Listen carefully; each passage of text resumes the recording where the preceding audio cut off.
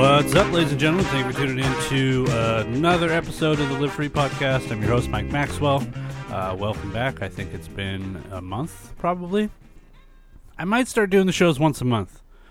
I know, it's funny, I just watched the recent episode of Marc Maron's show on IFC that Joey Coco Diaz was on, and I'm pretty sure it was that one. Anyway, he was talking to somebody about how you have to be consistent and have things on a schedule for if you're doing a podcast, and it should be put out at the same time all the time. And I tried that. It's incredibly difficult to get. I make this fucking complaint every time, like an asshole.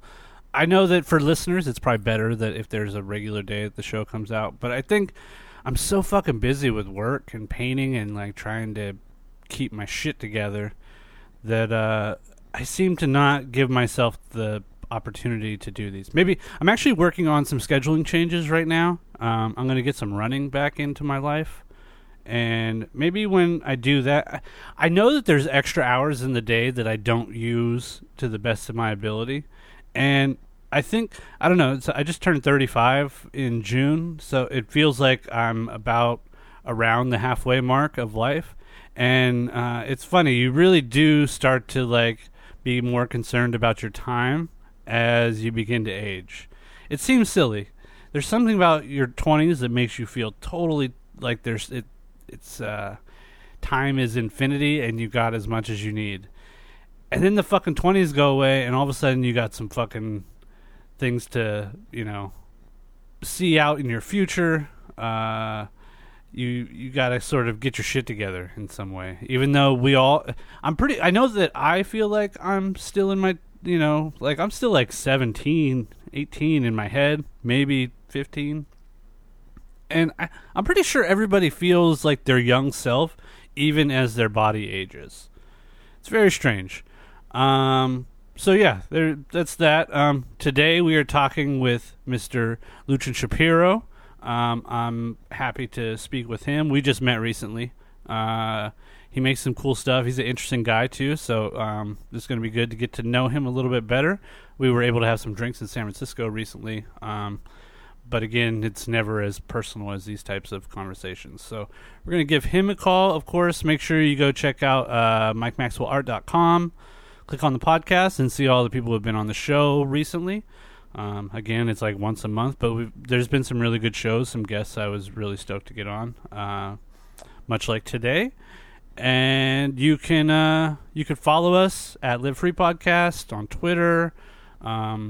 There's a Live Free Podcast like page on the Facebook, so you can go and like that, where I post stuff about all the people who have been on the show and things that they're doing, and there's images and YouTube links and whatnot. How like I'm explaining how fucking Facebook works. Silly. Okay, so yeah, make sure you do that. If you want to, you can donate to the show.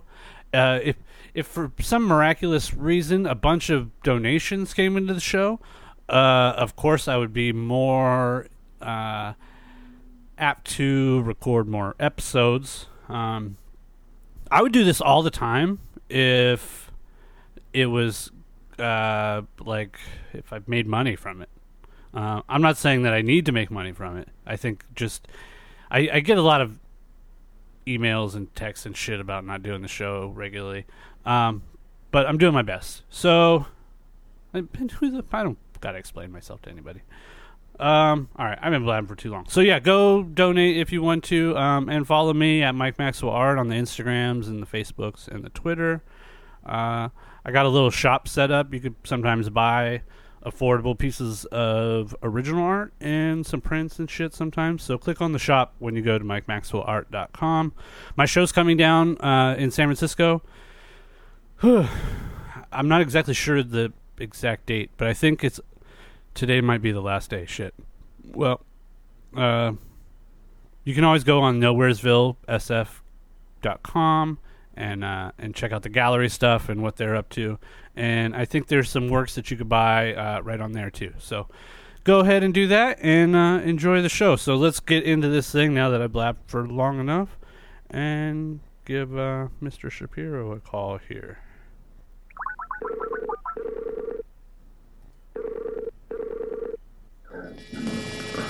Hello? Mr. Lucien Shapiro, what's up, my friend? Whoa, now you're glitched. Now I'm glitching? No, you're not. Yeah, Skype. I was trying to click the camera button on and off as it was ringing, and it wouldn't engage the button. So sometimes, fucking Skype acts like a hooker. Fucking Skype. So what's up, my friend? It's good to have you on the show finally. We've talked a few times. Actually, in the intro, I mentioned that we just recently met in the real life, which is Yes. I mean, I guess maybe we had a couple. Like, I think I just maybe asked you to be on the show. We didn't really get it. We've never had a chance to speak before we met. But I don't know. I feel like I invited you to be on the show before that, right? I think so. I don't really remember. Yeah, and you know what's funny? It's like, do you ever get this? Like, so I was trying to think of when I came across your work, and I realized it's one of these things where, and tell me if this ever happens to you, where, like, let's say there's like a band that all your friends know about and are like stoked on, but you just haven't got on board yet, like you didn't know, and as soon as you find something, then you're like, oh, that friend likes that friend likes that, everybody already knows this thing, how is it that I'm the last one to know about this? And I feel like that is sort of how I came across your work, as in like the last few years, maybe, like all of a sudden all the people who I'm friends with started mentioning you, or like I started seeing your name around places, and it becomes almost meme like. That doesn't sound like a compliment, but it has like that sort of movement where all of a sudden it's like, oh, everybody already knows about this kid. But do you ever find that with anything like music or whatever, or even artists that like you didn't know about? Yeah, I guess. Also, though, I don't know. My work changed a lot in the last couple of years, so maybe that could be it too. Yeah, true. How so? Oh, I mean, I want to get into how you work, but I mean, that's interesting that you made some transition. Well, yeah, I mean, it was like I was making beasts before, and it slowly moved into the masks. And so, like creature objects. Forms and like full forms. Yeah, I was doing like handmade toys, and like these little hairy dogs with human faces that were called chair dogs. Huh. And they were like completely different. And then, I took some time to reevaluate what I was trying to do, and then the work shifted in that reevaluation. Yeah. Well, let's jump back before we get into all Jump that. back. You grew up in California, right? Yeah. What parts? Sonoma County. Which is like wine country. Yeah, like an hour north of San Francisco, which is where I am currently located. Right. Growing up part-time with my dad when I was younger in a yurt. In a yurt? Yeah. Which is? I guess it's like a permanent tent. Would be a good way to put it. Is it like a teepee situation? Is it like a mud hut? No, it's like it's. It sounds like you would have yaks. Yeah, I mean, we didn't have yaks. We had emus.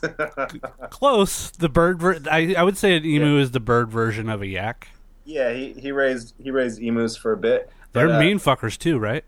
But yeah, like a yurt, it's like a wooden platform, kind of circular shaped, and it has a frame. I mean, we had like a full kitchen, and sure. The only thing you don't have is an outhouse. I've like been looking into some of them recently, and you can get like 2-story yurts. You can build rooms inside them. Yeah, that's interesting. I just started. I just watched a film called Tiny, which is about the tiny house movement. Saw that. Is that sort of along the same lines, like a sort of like back to nature? I mean, this was like a temporary thing while he built a cabin that he was to live in on his property. Yeah, which I mean sounds pretty much like the same thing too. There's a it was just kind of like the in between. Yeah, shit in an outhouse, be one with nature. It's we see the same thing now, but instead in like modern technology, we'll see people with like a trailer that they'll buy while they're building their house on a paved or a platform, Yeah, fancy trailer. Yeah, in a place where they're building 10,000 homes. I've been more and more interested in this idea of a rural type of living style. Yeah, where you want to go? I think Portland. No way. That's or the Pacific Northwest somewhere that where it still rains. Yeah, right. Where it's not going to be just desert. Yeah, it's probably a smart move. Or even like lower Sierra Nevadas, like somewhere in between there. Yeah. I don't see it happening anytime soon, but I romanticize the idea quite a bit. Yeah, you should. So it's cheaper, I imagine. Well, I don't know. Is San Diego cheap? San Diego is pretty expensive, but in comparison to like it's not as expensive as San Francisco. Well, nothing is. Yeah, right, exactly. But I mean, the cost of living is fairly expensive, and the problem is that San Diego is such a like a big city. It's got those like LA type problems of where, even if something's affordable, you still got to spend a bunch of money in gas to commute. Like you can't walk to work. Yeah. You can't ride a bike. You can for exercise, but. How do you feel about that gas lamp district? Oh, you just had Comic-Con too. How was that? Yeah, I actually avoided Comic-Con this year for the first time in a while. It's too much, man. I've been on this very sort of anti-advertising, over-consumerism, which is exactly what Comic-Con is on like steroids. Yeah, of course, a lot of artists come through and like all that shit's good, but I've seen it. I've seen the crowd watching. I know the gig. Yeah. Have you ever gone?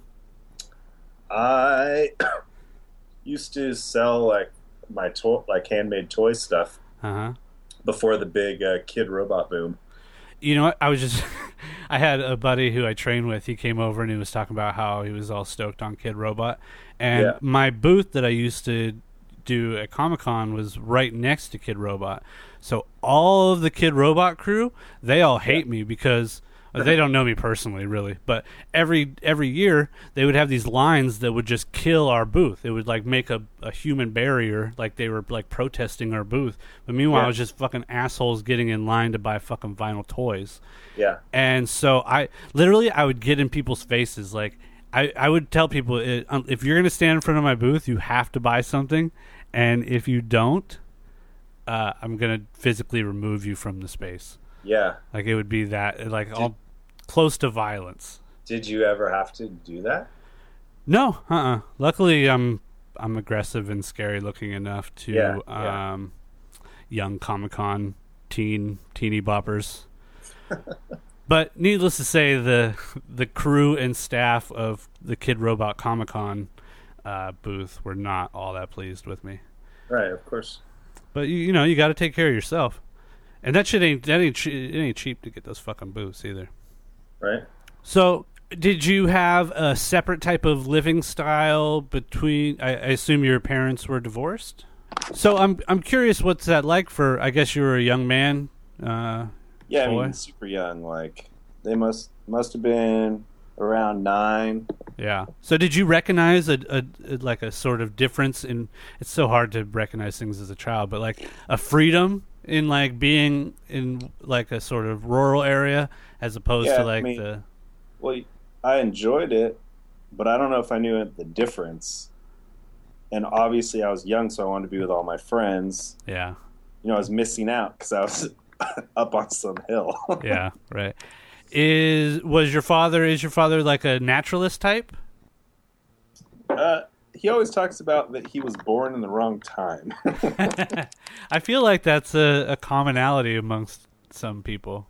Yeah, like he would have been pretty happy, like probably with a steer to like, make his land fertile and sow the earth. Yeah, instead of a tractor. It almost feels like we have an opportunity to move back towards those things. Yeah, it's probably the only thing that's going to save us is that. And that what concerns me is that knowledge is getting sort of erased from mankind in terms of like human understanding. Of course, technology has provided us the opportunity to have everything in a particular, have something written down or a YouTube video that explains how to do that.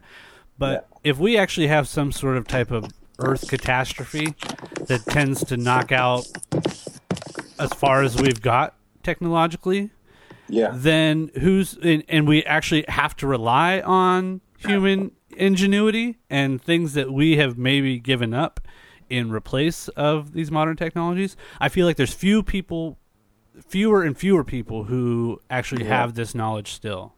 Yeah, I guess I'm lucky. Yeah, do you feel like you got to learn some things? Yeah, for sure. I mean, yeah, I never really thought about it like that. I'm always just worried about that I don't know how to use a computer as well as it. Which is as equally, something that you have to worry about. Yeah, I'm not like the best at Photoshop or anything. So, were you apt to get into creative avenues at a young age? Yeah, I used to always draw, actually, which I do, but I don't really show anyone my drawings. Yeah, because you're known as a sculptor. I made up too. And what people know you for recently is all the sculpture work, is it? Yeah, well, I got a degree in sculpture. I started out, well, I always wanted to be an animator, strangely enough. And I did like the whole 2D animation, and then I went to school for computer 3D modeling and animation. Uh-huh. After my first sculpture class, I literally switched majors. Does any of that stuff still interest you now, though? It was just hands-on, and it was just so much more real. Does the animation stuff still linger with you a little bit, or you totally? I don't think. Well, no. I mean, I guess recently it's kind of transferring over into the videos with the. Yeah, which is something I want to talk to you about too. But let's. I guess for people who don't know, you over the last few years you've been making a series of masks made from a number of different types of materials, all very modern materials for what seems like a number of modern materials. But if we were to describe your masks, I think I use the word like tribal, primitive. There's a very like early man feeling I get from the masks that you make in terms of like. You're not making like Mickey Mouse masks or like like Halloween style something. You know these. Although that's a good idea. I know. You could probably make some really cool ones. Just probably come out like some Danger Mouse weird. Bunch of kids be dancing. Yeah, right. So, how did we spoke earlier about your transition in that.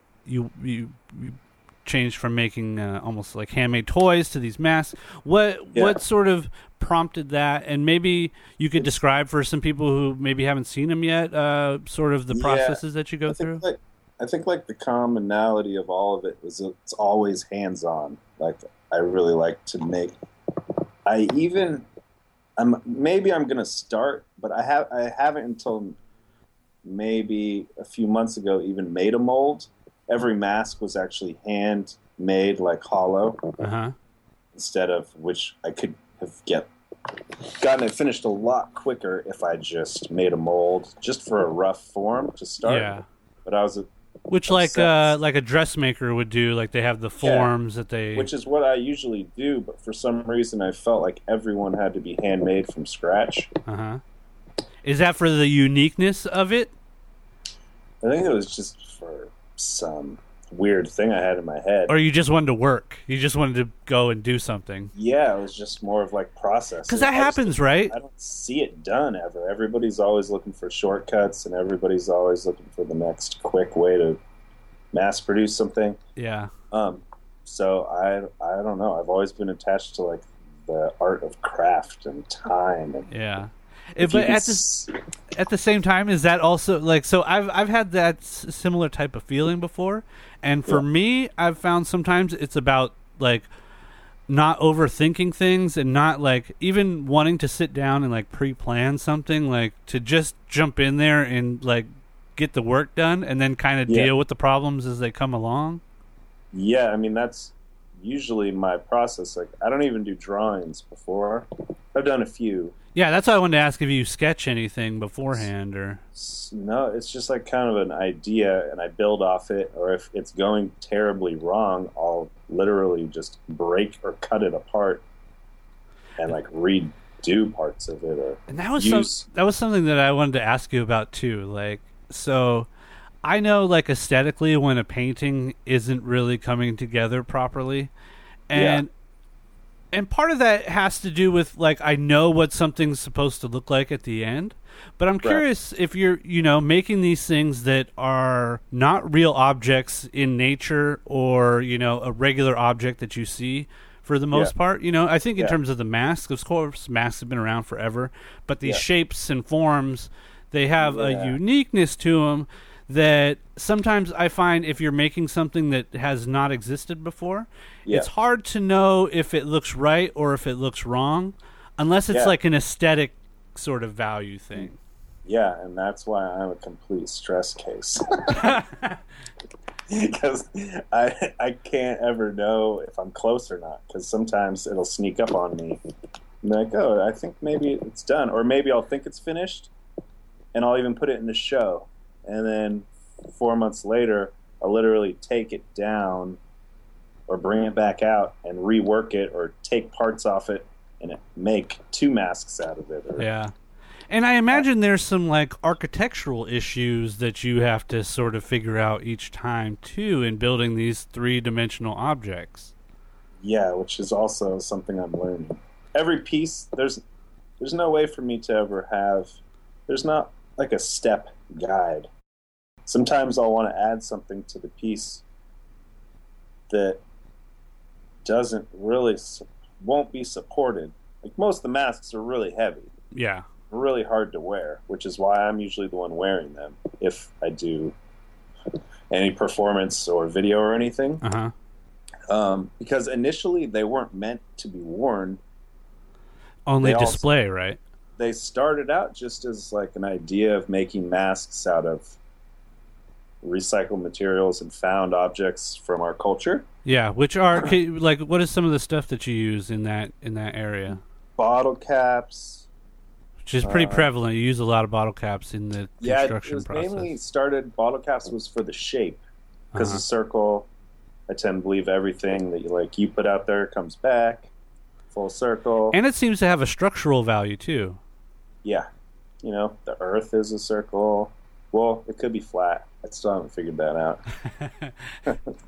Depending on which way space and time is stretched. Yeah, I mean, you never know. Yeah.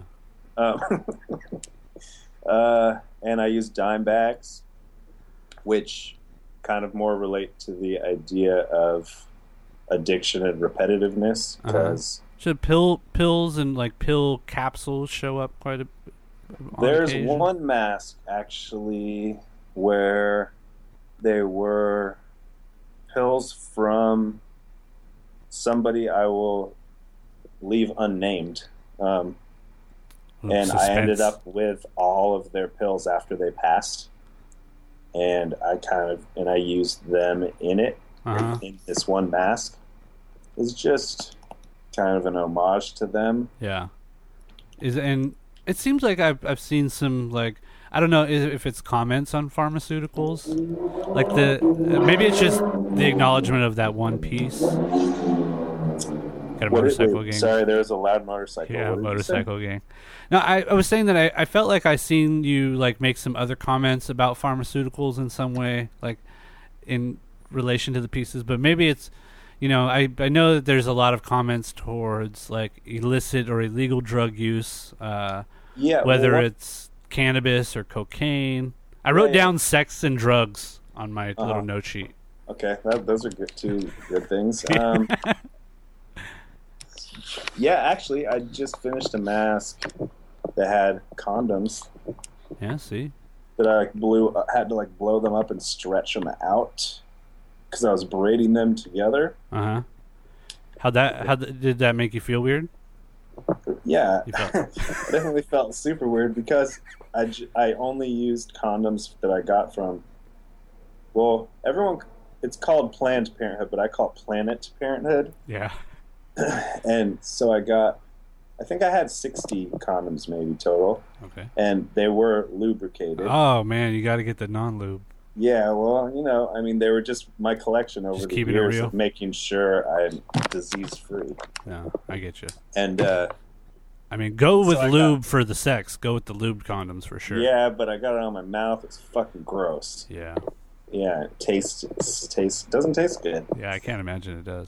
But we'll do almost anything for our art. I can't imagine that non-lubricated condoms taste all that great either.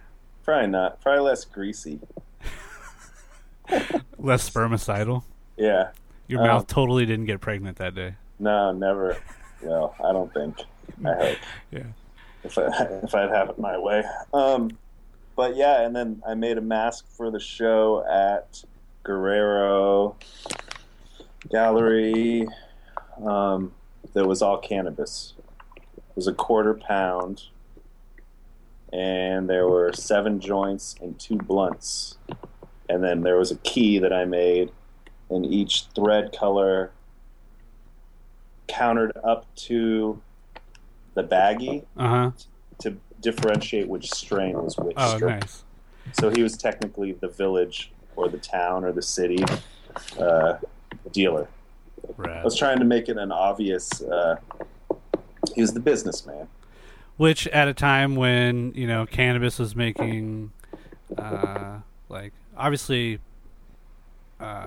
it's been decriminalized in California and, or decriminalized in Colorado and Yeah. California for medicinal. I think we're going to see, it seems like the government is making moves to decriminalize everywhere. It shouldn't be that much longer before cannabis is legalized. Probably won't be. Yeah. So do you constantly look? So you're looking at these objects. Do you, like all these baggies? Are you looking at like objects that by themselves are out of context, but like now you look at things to like that form masks? Yeah, I mean, I'm like a collector, and I have just not found the right space. I would like a permanent studio somewhere so Yeah. I could just keep collecting, because people are always saving stuff for me. Uh-huh. Is it getting close to? Do you feel like you're a hoarder? Is there a difference between a collector and a hoarder? Is it just organization skills? I mean, And I'm not judging, just so you know. no, you don't. I collect stuff too. It's another hard line because I give my dad a hard time. Uh-huh. Bring this up again. I probably shouldn't even talk about it because he doesn't agree with me. He has a storage unit. Uh-huh. And in the storage unit, he has some things that I would say maybe aren't worth keeping. Right. But he says, and he constantly says, maybe you're going to want some stuff from here to use. And I always, no, I don't want this stuff. I would never use it. And ironically enough, there comes times when I'm like, can I get the keys? I want to go use it. Yeah. Yeah. I mean, he has a box full of axe handles. Like, who's going to use those? Probably me at some point. Yeah, for sure. But he used to have the property, so he used to have a lot of storage. Yeah. And when he moved, he got a little storage unit because he didn't want to get rid of this stuff. For me, I feel like all that stuff is at my studio, so it doesn't make me feel like a hoarder. Yeah. It makes me feel like they're art supplies. Well, I think, there's something. I think that you're not a hoarder if you can keep it away from your living space. Because if it takes over your living space, then I think you're a hoarder. Yeah. It might have to be with where you sleep. Depends on whether you're a collector or. Yeah. Well, my fiance is also a collector, and she. Oh yeah, this may have happened since we talked. She was just my girlfriend when we talked. Yeah, that's last I heard. Yeah. I went up a step. Yeah, Or congratulations. probably a lot of steps. Yeah, that's pretty big. Yeah. Congratulations. Thanks. I just saw you posted something. She does clothing design as well. Yeah. Well, yeah. She. I does saw you she posted does lots of stuff. She just did. I guess what is it? 5 or 6 pieces for the fall line for Obey. That's rad. She's killing it. She's taking a break. She was making tattoos for the last 4 or 5 years. Uh-huh. She's taking a break to pursue some fine arts. Fun. I always like when people take that dive. Yeah, so she'll be here Friday for 5 months, 6 months. Oh, exciting. Yeah. So you start to build these masks. Do you feel like you've kind of hit your stride as to what you want to do, or are they still teaching you new things? Yeah, I mean, I'm just getting weirder and weirder with them. More abstract.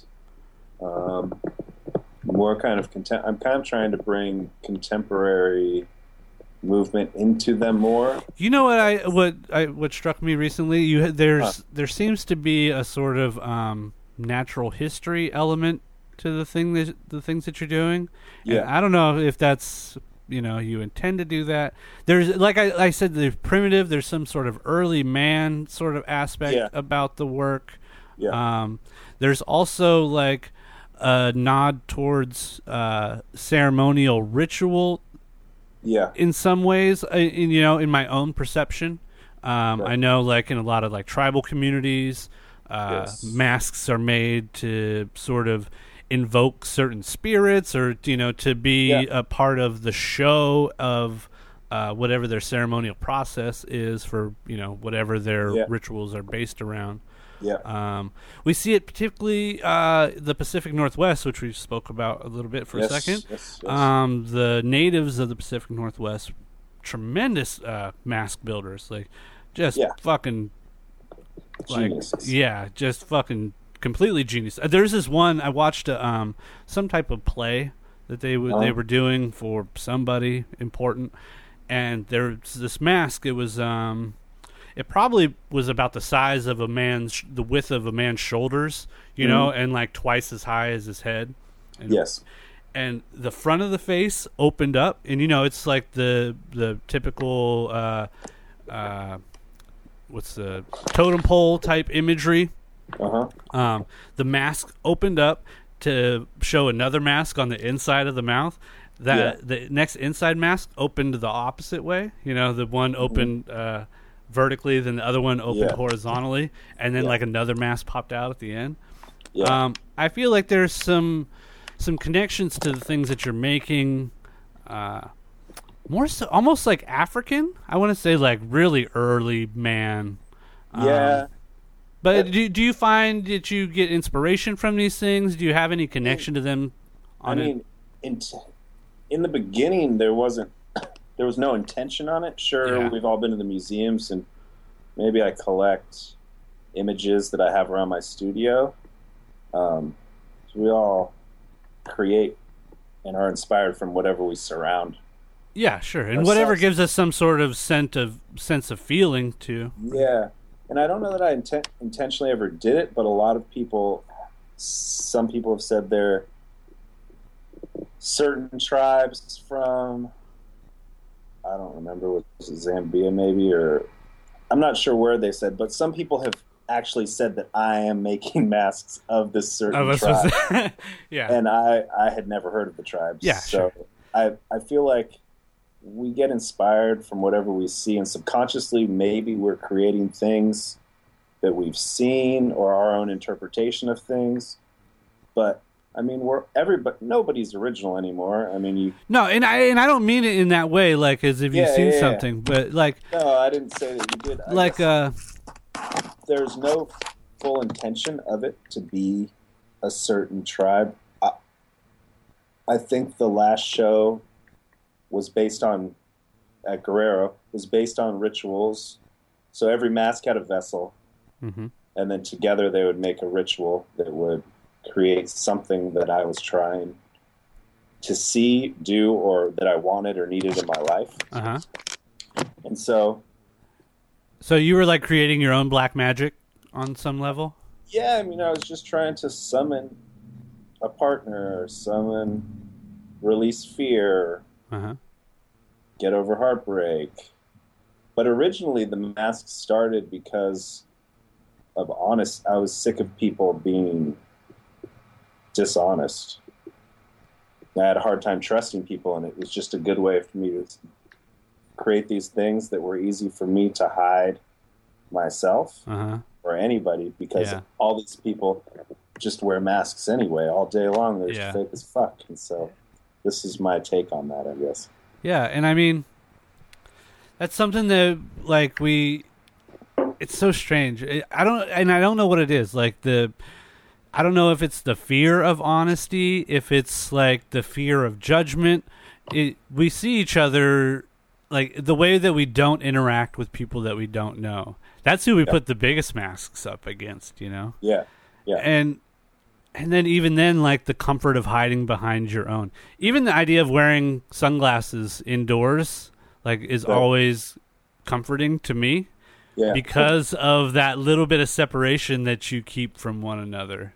What about a hood, too? Oh, yeah, that's the best. Hood and sunglasses? Yeah, you can't see what type of hair I got. Yeah. And there's, you know, that thing about being anonymous, too. Right. Where sometimes I find that in groups of people, you know what I notice? If I'm at, like, the movies or at a concert, or I'm in a place where everyone is standing, like, really tight, close together, I get a really uncomfortable feeling of people looking at me from the back. Yeah. Because I can't see them seeing me. And there's something with wearing masks that's interesting with that idea, is, like, you could all be, you know, I think of, like Eyes Wide Shut, like the ceremonial thing in Eyes Wide Shut. Yeah. When, you know, like, everyone's performing these acts that they don't really want each other to know that each other are performing in, even though they're all doing the same thing. Yeah. There's sort of like a protection mechanism then with that. I mean, I'm sure, and we're always trying to protect ourselves from something, usually. Yeah, even if there's nothing that needs protecting from. No, I don't even think usually there is, but we're so nervous as beings. And do you I feel the same thing, and it's so weird. Sometimes I get the sense that I could physically feel that nervousness in groups of people too. Yeah, I'm actually getting better at it in the last few years. Yeah, just being okay with being out and around people. But I used to be terrible. I used to be a way bigger hermit than I am now. Yeah, and yeah, you can see it. It's written on everyone's face that's uncomfortable. You know, for me, I've always found that I'm more uncomfortable that people are also like that I recognize uncomfortableness. Yeah. Not so much like I have a tendency to enjoy feeling uncomfortable, which sounds odd, but like, so for instance, I will speak up against something that maybe the rest of a group of people won't do, because they know that feeling that they're going to have by doing that is going to be uncomfortable. Or I'll challenge somebody's opinion about something, where most people are just like, even if they totally disagree with somebody's opinion, they'll just be like, okay, and like let it go, just to not have that feeling of uncomfortableness. But I've always found it's almost like a bit of an addiction. It's like a thrill ride a little bit. Like, it's more about having a hyper sense of emotion in a particular way, and be like enjoying that, but not for too long, you know? Right. Yeah. It's a good point. I mean, anyone will tell you I'm awkward, as I'm a very, very awkward person. I don't say the right things ever. I'm sure this whole interview I've said a million things I didn't even mean to say. No, I don't think so. I don't think you've been awkward at all. I think it's all on the inside. Inside my head. Yeah. Well, that's good. But again, there's also that commonality amongst creative types that I think find themselves in their own head a lot. That there's, I don't even think it's insecurity, but it's just like a feeling of being a little different than everybody else sometimes, that is common amongst people who are creative for some reason. Right. I don't know what the connection is, but I mean, I guess we just feel a special bond because we're trying to do something that is probably one of the hardest things to be successful at. And I was just having a conversation yesterday with a guy talking about like, oh, what do you have coming up next? Like, what are you doing? What is your plan? What is this? What is this? And I think I kind of tricked him, like I was talking about how like I think I might just make the decision to just be poor. Yeah. That we're all striving to be like the best in our field, to get the most recognition, to be like the most collected or the highest prices on some level. And I was thinking about like, what is it like defeatist to be content with somewhere in the middle? Is it smart? Is it going to cause stress? Is it not a good idea? I don't know. I'm trying to just be okay with where I am. Yeah, you just got to focus on the things that you're making and not be concerned about all that other stuff. Yeah. But then at the same time, there's this idea that we are meant to be a particular type of business person. In that, like, people love to say, well, you're your own brand. Like that's a pretty common thing that I hear. And it's like, well, maybe not. Maybe it's not that. Maybe it's I'm making things and people want me to keep making things, so they're just donating money to the cause. Like I have to say, I just saw your show. Yeah. Because I couldn't go at Nowheresville. Yeah. I really like the abstract stuff. Yeah, I'm only doing what feels good right now. That's like it. Those, like the blue, three, I posted one on the Instagrams. Yeah, thank you very much.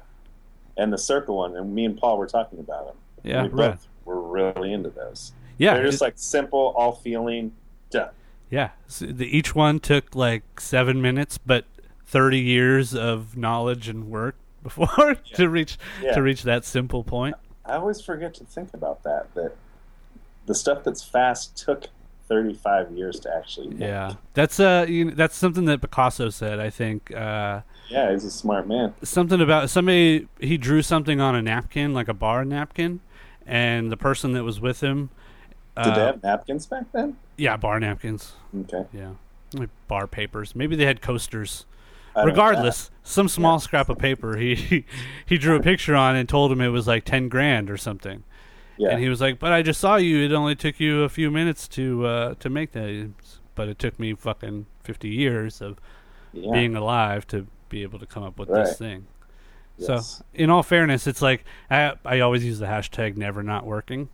Mm-hmm. And there's some truth to that. And that's something that's very different than a regular 9-to-5 job or, even owning your own business, being an entrepreneur.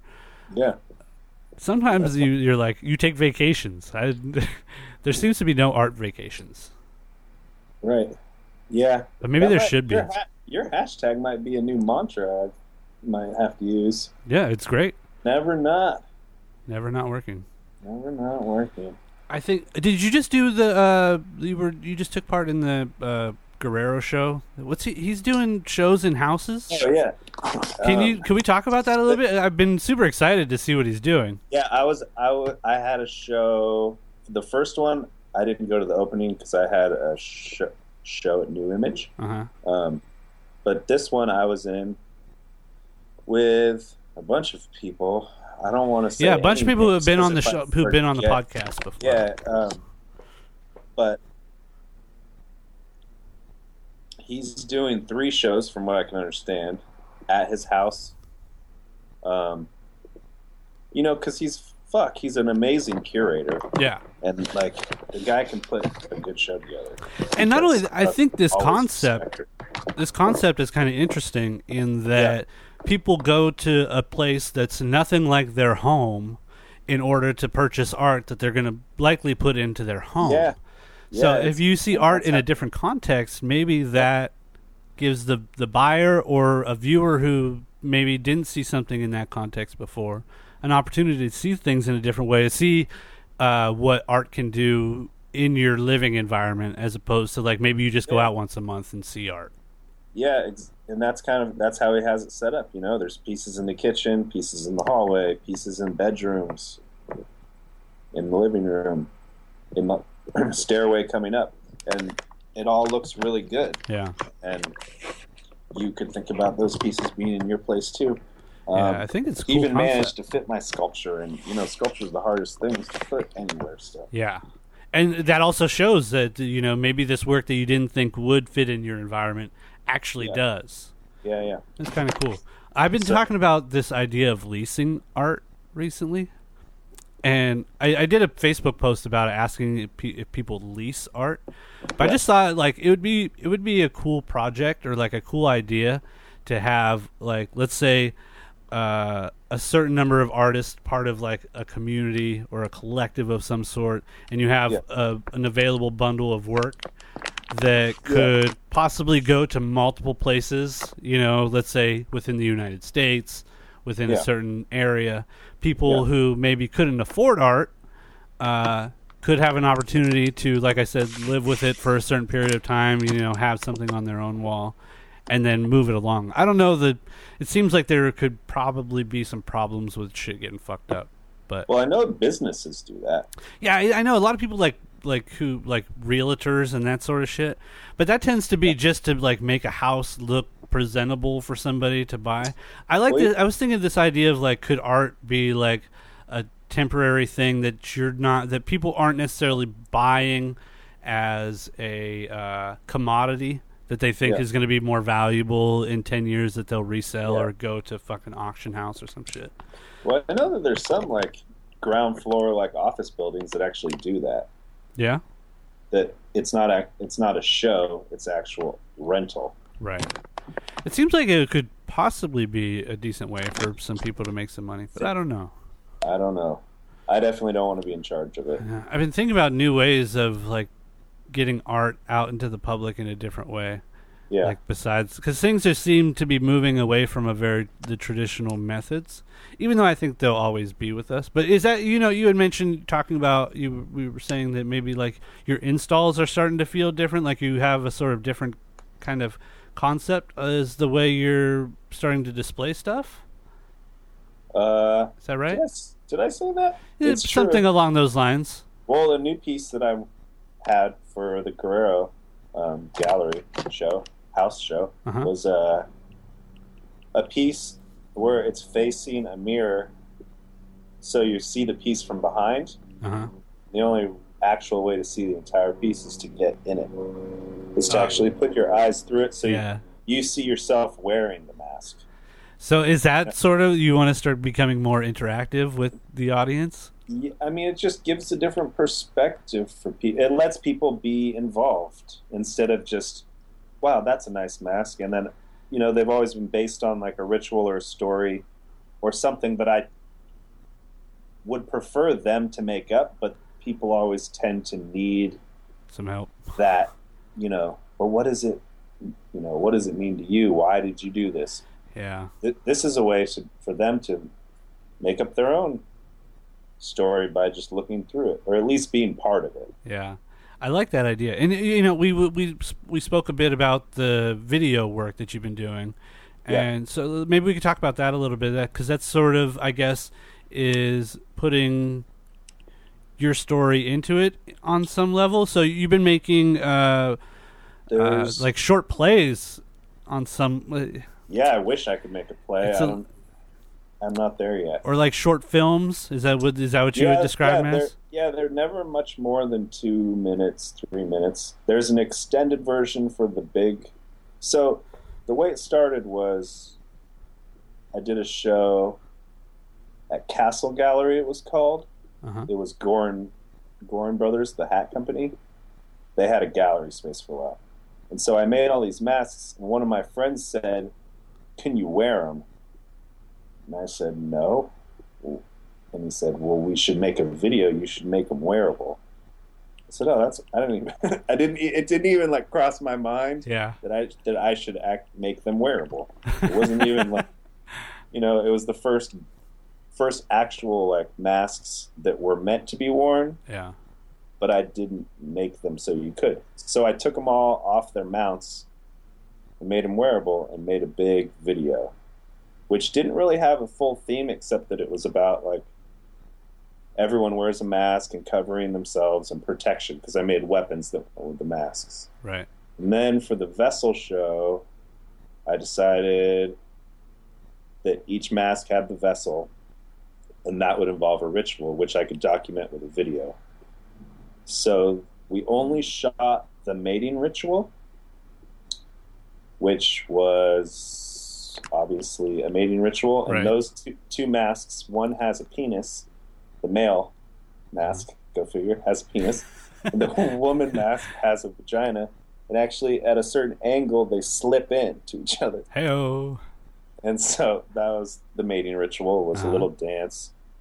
And then I finished the light collector ritual, which is about walking. Everyone seems to think I'm very dark and that my work is very dark. Yeah.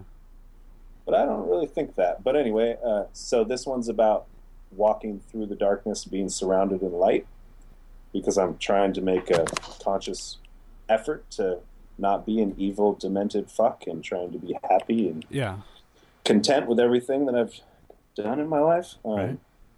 Just and healthy. so, healthy, good, strong. Yeah. So that actually is going to get released with, I'm doing an individual Polaroid print release with one-time run. Uh-huh. And so I'll release the video with that. And then we're just about to shoot the fear ritual. So I'm trying to catch up. It's really hard to shoot. Are you coming up with all these rituals on your own? Are you grabbing things from other types? So like, I'm really interested in Masonic history and sort of the ritualistic stuff that happens there, like Bohemian Grove, all the the sort of any type of secret society type of ritualistic behaviors, or even like colleges and that sort of thing. They all have a very ritualistic, and it all seems to stem back from early Masonic behaviors. Do you know anything about the Bohemian Grove? Just as much as what's available on the internet and to read. But you're talking about up north. Yeah. I've actually I did a painting of their logo before for a show that I did at Shepherd Space a long time ago. You know, I grew up there. I heard some things. I don't want to talk about what I heard, but it seems like an interesting club. Well, yeah. I mean, the guys from the Grateful Dead were members. Like Bob Weir is a member. Yeah, I don't know. Place for men to be men together. Yeah, it's interesting. And I think that those things tend to be there's always ritual where there is secrets to be kept. Yeah. And it tends to be the blackmail of secrets. Yeah. Or something that bonds people together. Like, I remember my cousin, who I am blood related to, that we've known each other since we were babies. Obviously, he joined a fraternity in college, and he had like a secret handshake and shit. And like each one has their whatever they say or whatever. Yeah. And I was like, "Hey, tell me the handshake." And he was so like ingrained into that culture and that behavior type that he was unwilling to let his own blood relative know his secret. You know what I mean? Well, that's a man you can trust. Yeah, apparently. And so if you need to be able to test somebody's trustability in that nature, it seems like you might be dealing in some shady shit right from the get-go to begin with anyway. Like if you need to have that type of friendship to have a trustworthy friend. Yeah, totally. Have you seen, I just watched the like a mockumentary came out. Just it's called The Conspiracy or some type of shit. It's on Netflix, and it's about, they did like they snuck on to a Bohemian Grove type of fraternity place, which like Alex Jones did that shit like in the 80s, I think. I have to look it up. Yeah, super creepy shit. But I like the idea. Yeah. And even like, so I grew up Catholic as having to go to church every Sunday and that shit. Yep. And that ritualistic behavior in the Catholic Church is super fucking interesting too. Yeah, it's true. I don't know. I'm a Jew. Yeah, so I got that. Shapiro. But again, another set of strange rituals as well. No? Maybe not in that sense, but... Yeah, I mean, sure. So many rituals, which could maybe have something to do with what I'm making now at a certain point. Yeah. But the rituals. Do you make it more personal? I made them was just because I wanted change. I was trying to find something, and I figure since whenever we're working in the studio or working on our art, we're always, whether we know it or not, we're going through a process and getting over whatever we're trying to like get through. Yeah. And it comes out in the work. And I didn't really realize, I usually don't realize till the piece is done what it's actually about. Yeah. And so I didn't know the rituals, the mask was related to the actual ritual that they were about until they were very close to finished. Mm-hmm. And then I was like, oh, wow, that's what this one's about. Which, again, is another commonality. Like, sometimes it's the work that's telling you what the work is about, not so much like creating work about something that's about something. Right. So, yeah. So that was never the intent. The intention wasn't to have a mating ritual. I had a fear, because, you know, it's called fear is the mind killer, which is true. We all have a fear, and that's usually what holds us back in whatever we're trying to do. So that was one that I'm trying to release a lot of the fear that I hold on to, that I feel like it's holding me back. Yeah. There was one I had like. And now, I'm curious, and when you do these things, are you like believing in a particular type of power? Is it more metaphorical for you as like a sort of like a gesture to like move forward as a person, or do you feel like there is an actual like power in doing ritualistic type behaviors? God, it sounds so dark to say ritualistic type behaviors. I feel like there is probably a power in the ritualistic behavior, but I feel like just sitting with a piece for however long it takes you to complete is almost enough to where the ritual maybe doesn't even need to happen. Right. It's already like played out in your head to a certain extent. Yeah. And like, although I have to admit, I did do one of the videos I did was for a print release where my blood was mixed with the ink for 2 screen prints. And we had like, it was invite only if you got a print. And it was the top of Bernal on the full moon. And it was the Hunter's Moon ritual, which is when you are grateful for the harvest and you welcome the hunt for winter, which is what you look for nourishment. So I had somebody draw blood from both of my hands, and each vial was mixed in with the different inks later for the prints. And we did it under the moon, and I had this jug that I drank from, and I had live funeral procession music from Bali, like 5 players playing. Yeah. And afterwards, I was fucked up for like 7 days. I had crazy nightmares every night. And it was 5 or 6 days. But each nightmare involved different groups of people that were there. Yeah, that's weird. And they were super detailed to where I don't usually remember dreams, but when I woke up, I remembered them very well, and it really freaked me out. Now, do you feel like this was your brain telling you that this was a negative behavior or a positive thing, or neither? No, I think it was just saying there's some kind of powers probably out there. You better be aware of what you're doing. That's what I wanted to ask you, if you've done any of these things in like a large group. Like these ritualists. There was like 30 people. Yeah. And there's something different than that than, say, like the one that you did with the mating ritual that was just 2 people and like a cameraman or something? 2 people, and then there were 6 or 7 of us. But really only 2 people participating in the actual ritual itself.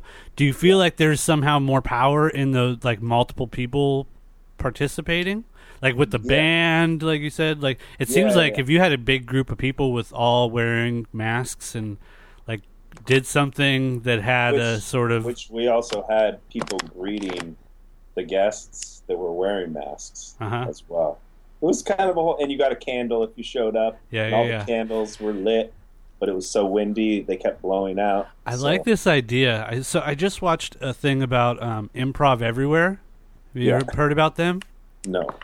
Did you see the video that's like they have a famous one that's it's people it's almost like it's a what's that when people show up in a crowd and start dancing all crazy? What is that? Oh, Flash mob type of situation? Yeah. But so he had this one guy organizes these people and he had them all show up at Grand Central Station and they Yeah. all froze for 5 Yeah. minutes. So like half of Grand Central Station is all froze. But he also does these projects called the MP3 projects, where everybody is told to meet at a particular place at a particular time and all press play on their MP3s that they have previously downloaded all at the same time. Yeah. And it turns into this big project of people just mostly having fun. Like I think the goal is to make people laugh and like giggle and smile for a particular amount of time. Right. And the idea around it is really cool. Like this idea of bringing groups of people together, kind of to all think about the same thing and have some type of experience. Yeah. And I could see that like those things that you're doing could sort of fit into something similar.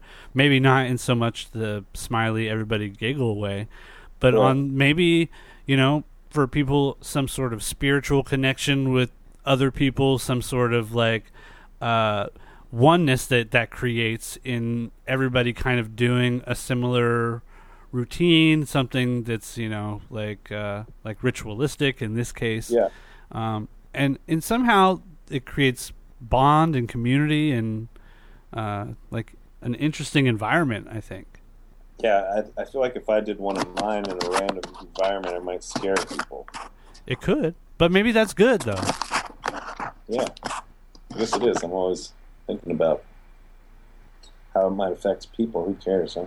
Yeah, I mean, but I think that's what I found great about the MP3 project was that the intention is to get people to have some type of joyful time.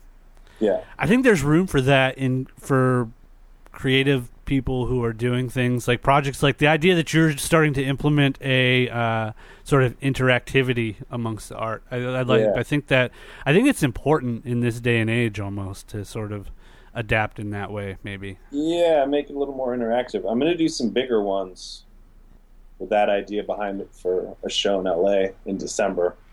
If you ever do any rituals that you need somebody for with a beard, I'm in. All right. Yeah, I have to. I need a break. Yeah, I'm sure. You've been working a lot, right? Yeah, I'm sleepy. I mean, I'm not. I'm neurotic. I actually took this week was my first week. I won't let myself work like how I usually do. How terrible is that?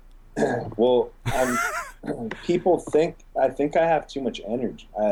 I'm fidgety. I don't know what to do. I even went for like a long bike ride today, but I'm still. It's boredom, man. I'm telling you, boredom is a motherfucker. I can't be bored. It's fucked. Yeah, I think 99.9% of everything that I do is to avoid the feeling of boredom. Yeah.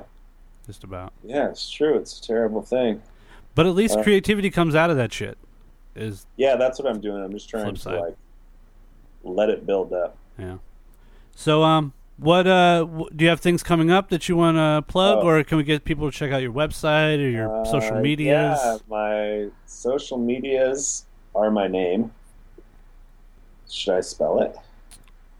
If you want to, yeah. No, they can. Lucien Shapiro. It's pretty much how it sounds. Yeah, Google. Were you have like a good villain name? I have a good what name? Like a villain name? Like if I was writing a story and there was a villain? Cool, thanks. I mean, it's not. I don't mean it as an insult. Yeah, it's a good thing. I do. What it's unique. It is unique. Thanks. It's like somebody might stab you in the kidney. Thanks to Roger and Susan for that one. Shout out Roger and Susan. What do I have? Carl E. Smith Contemporary in L.A. Cess Contemporary in That's December. what you're getting ready for? and I'm doing that print release with One Time Run, and a couple other group things. And I believe I'm starting a residency that I don't want to jinx, so I don't want to say what it is in January. Yeah, but you might get involved in that shit. Yes. That so sounds maybe fun. for 3 months. Nice. All right, brother. I want to thank you again. Pleasure. Hopefully I will get to see you again here soon. Let me know if you get down this way. If you do something in LA, again, if you need somebody to get fresh and wear a mask. And Not sure what LA, but definitely have projects coming up, so I'll let you know. all right, brother. Let's do Internet Dap. Oh, yeah. Bam. Weird, I never did that. Thanks. Boom. You're in.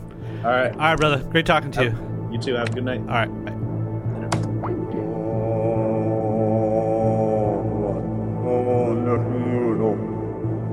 Sich